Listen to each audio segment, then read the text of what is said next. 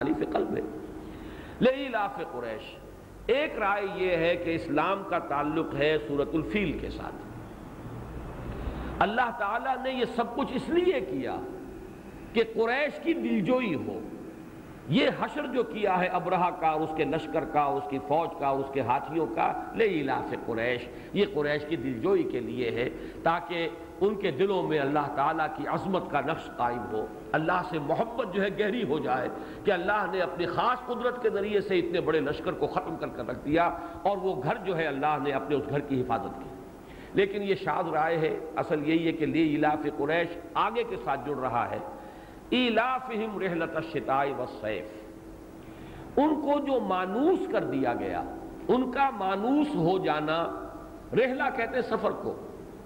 آج کل وہ سعودی عرب حاجی اور عمرے کے لیے جو حضرات جاتے ہیں، رحلہ سعیدہ یہ خاص ایک لفظ ہے جو وہاں پر آپ کو بعض بیگز جو بکتے ہیں ان پر لکھا ہوتا ہے کہ آپ کا سفر جو ہے وہ سعادت والا ہو، خیر والا ہو، رحلہ سعیدہ۔ تو رحلہ سفر، رحلۃ الشتاء والصیف، سفر سردیوں کا اور گرمیوں کا۔ یہ وہ ایسٹ ویسٹ تجارت جو سبا کے بعد ان کے ہاتھ میں آئی، اور میرے گمان کے مطابق اسی کو واپس لینے کے لیے ابرہہ نے یہ ساری کوشش کی کہ خانہ کعبہ کی مرکزیت کو ختم کر دے، اور خانہ کعبہ کی وجہ سے، اس کے متولی ہونے کی وجہ سے قریش کو جو مراعات حاصل ہے، جو تحفظ حاصل ہے، وہ ختم ہو جائے تاکہ یہ تجارت پھر ہمارے قبضے میں آ جائے۔ ایلافہم رحلۃ الشتاء والصیف، اللہ تعالیٰ نے ان کو مانوس کر دیا۔ وہ سردیوں میں سفر کرتے تھے یمن کی طرف، کیونکہ گرم علاقہ ہے، سردی شدید نہیں ہوتی، اور گرمیوں میں سفر کرتے تھے شام کی طرف۔ ہر سال میں ان کے یہ دو سفر تھے، تجارتی سفر۔ سردیوں میں یمن کی طرف گئے، وہاں سے سامان خریدا بھی، لیا بھی، اور اس کو منتقل کیا، اور پھر یہ کہ اس کو لے گئے گرمیوں کے سفر میں شمال کی طرف، اس لیے کہ وہ ذرا ٹھنڈا علاقہ ہے، تو گرمیوں میں وہ سفر آسان ہے، شام کے ساحل پر پہنچا دیا، اور اسی میں ان کی اپنی تجارت بھی تھی، اسی تجارت پر ان کی خوشحالی کا دار و مدار تھا۔ اور چونکہ یہ متولی تھے کعبے کے، لہذا ان کے قافلوں کے اوپر کوئی حملہ نہیں کرتا تھا، انہیں ایک حفاظت حاصل تھی۔ تو لإلاف قریش ایلافہم رحلۃ الشتاء والصیف۔ اب اس کے دونوں ترجمے ہوں گے علیحدہ علیحدہ۔ باوجود مانوس کیے جانے کے قریش کے، یعنی ان کا مانوس کیا جانا سردی اور گرمی کے سفر سے، اس کے باوجود ان کا حال یہ ہے، یہاں گویا کہ محذوف مانا جائے گا کلام، کہ پھر بھی وہ شرک کے اندر مبتلا ہیں، پھر بھی وہ اللہ کی ناشکری کر رہے ہیں، پھر بھی وہ محمد صلی اللہ علیہ وسلم کی دعوت پر کان نہیں دھر رہے، اس کے باوجود کہ اس اللہ کے احسانات، اللہ کا انعام جو ہے ان پر، وہ ان کے بالکل سامنے ہے، ان کے نگاہوں کے سامنے ہے۔ اگر تو تعجب کا لام ہے تو ترجمہ یہ ہوگا،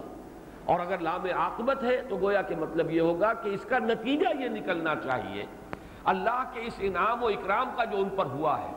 اللہ نے جس طریقے سے اس کعبے کی مرکزیت کو ذریعہ بنا دیا ان کی خوشحالی کا، اگر آ رہا ہے ان کو امن بخشا ہے اس کعبے کی وجہ سے، اس بیت اللہ کی وجہ سے، تو انہیں چاہیے فَلْيَعْبُدُوا رَبَّ هَذَا الْبَيْتِ۔ یہ گویا کہ وہ دعوت محمدی صلی اللہ علیہ وسلم، اس دعوت کا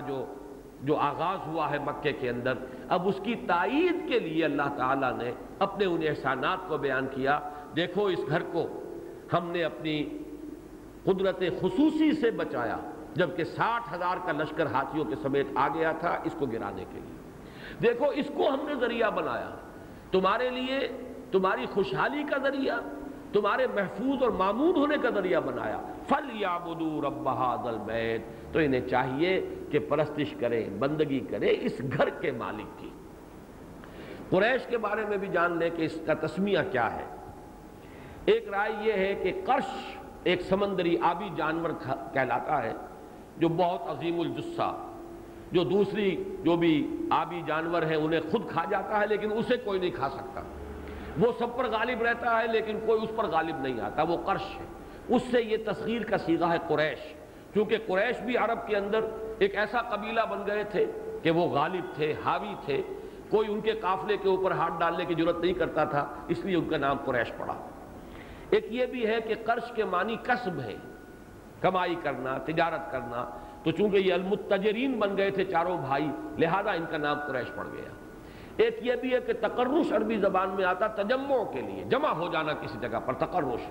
تو قریش جب جمع ہو گئے، وہ منتشر تھے، یہ میں عرض کر چکا ہوں کہ قصی ابن کلاب نے ان کو پہلی مرتبہ لا کر اس گھر میں، اس کے جوار میں یہاں پر جمع کیا ہے، اس وجہ سے ان کا نام قریش ہے۔ واللہ عالم، یہ 3 توجیحات ہیں۔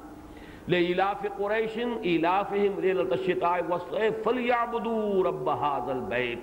الَّذِي أَطْعَمَهُم مِّن جُوعٍ وَآمَنَهُم مِّن خَوْفٍ۔ اس گھر کے رب کی بندگی کرنی چاہیے جس نے انہیں کھلایا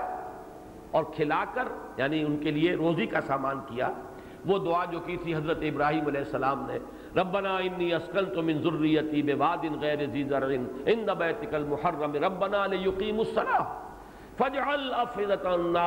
من الناس تہوی الیہم وارزقہم من الثمرات لعلہم یشکرون۔ اب لوگوں کے دلوں کو ان کی طرف مائل کر دے اور ان کو رزق ہم پہنچا، میووں کا رزق، تاکہ یہ شکر ادا کریں۔ یہ وادی تو وہ ہے جس میں کوئی چیز پیدا نہیں ہوتی، کوئی زراعت نہیں ہے۔ واد غیر ذی زرع میں تیرے حکم سے میں نے اپنی نسل کی ایک شاخ جو ہے اسے یہاں آباد کر دیا ہے۔ اور یہ مضمون قرآن مجید میں سورہ قصص اور سورہ عنکبوت، یہ دونوں صورتیں جو ہیں متصل ہیں، ان میں یہ مضمون آیا ہے۔ سورہ قصص کی 57ویں آیت ہے، اولم نمکن لہم حرما آمنا یجبا الیہ ثمرات کل شیء۔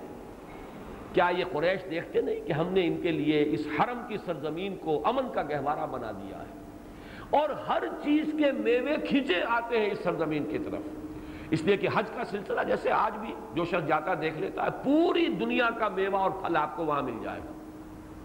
کہیں ساؤتھ امریکہ سے، ارجنٹائنا سے چلا ہوا کیلا پہنچا ہوا ہے وہاں،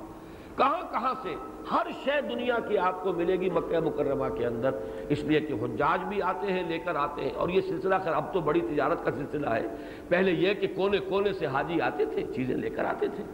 پھر وہاں آ کر انفاق کرتے تھے، وہاں قربانیاں کرتے تھے، نہر ہوتا تھا۔ اس نہر ہی کی وجہ سے یہ خانہ بدوش لوگ جن کے پاس وہاں اور کچھ سریا نہیں تھا، بھیڑیں بکریاں پال لی، کہیں پہاڑوں کے اوپر بارش ہو گئی، وہاں کہیں کوئی سبزہ ہو گیا، وہاں پر وہ چرتی نہیں، لیکن یہ کہ پھر ان کی پوری قیمت انہیں وصول ہوتی تھی جب حاجی آتے تھے اور خریدتے تھے۔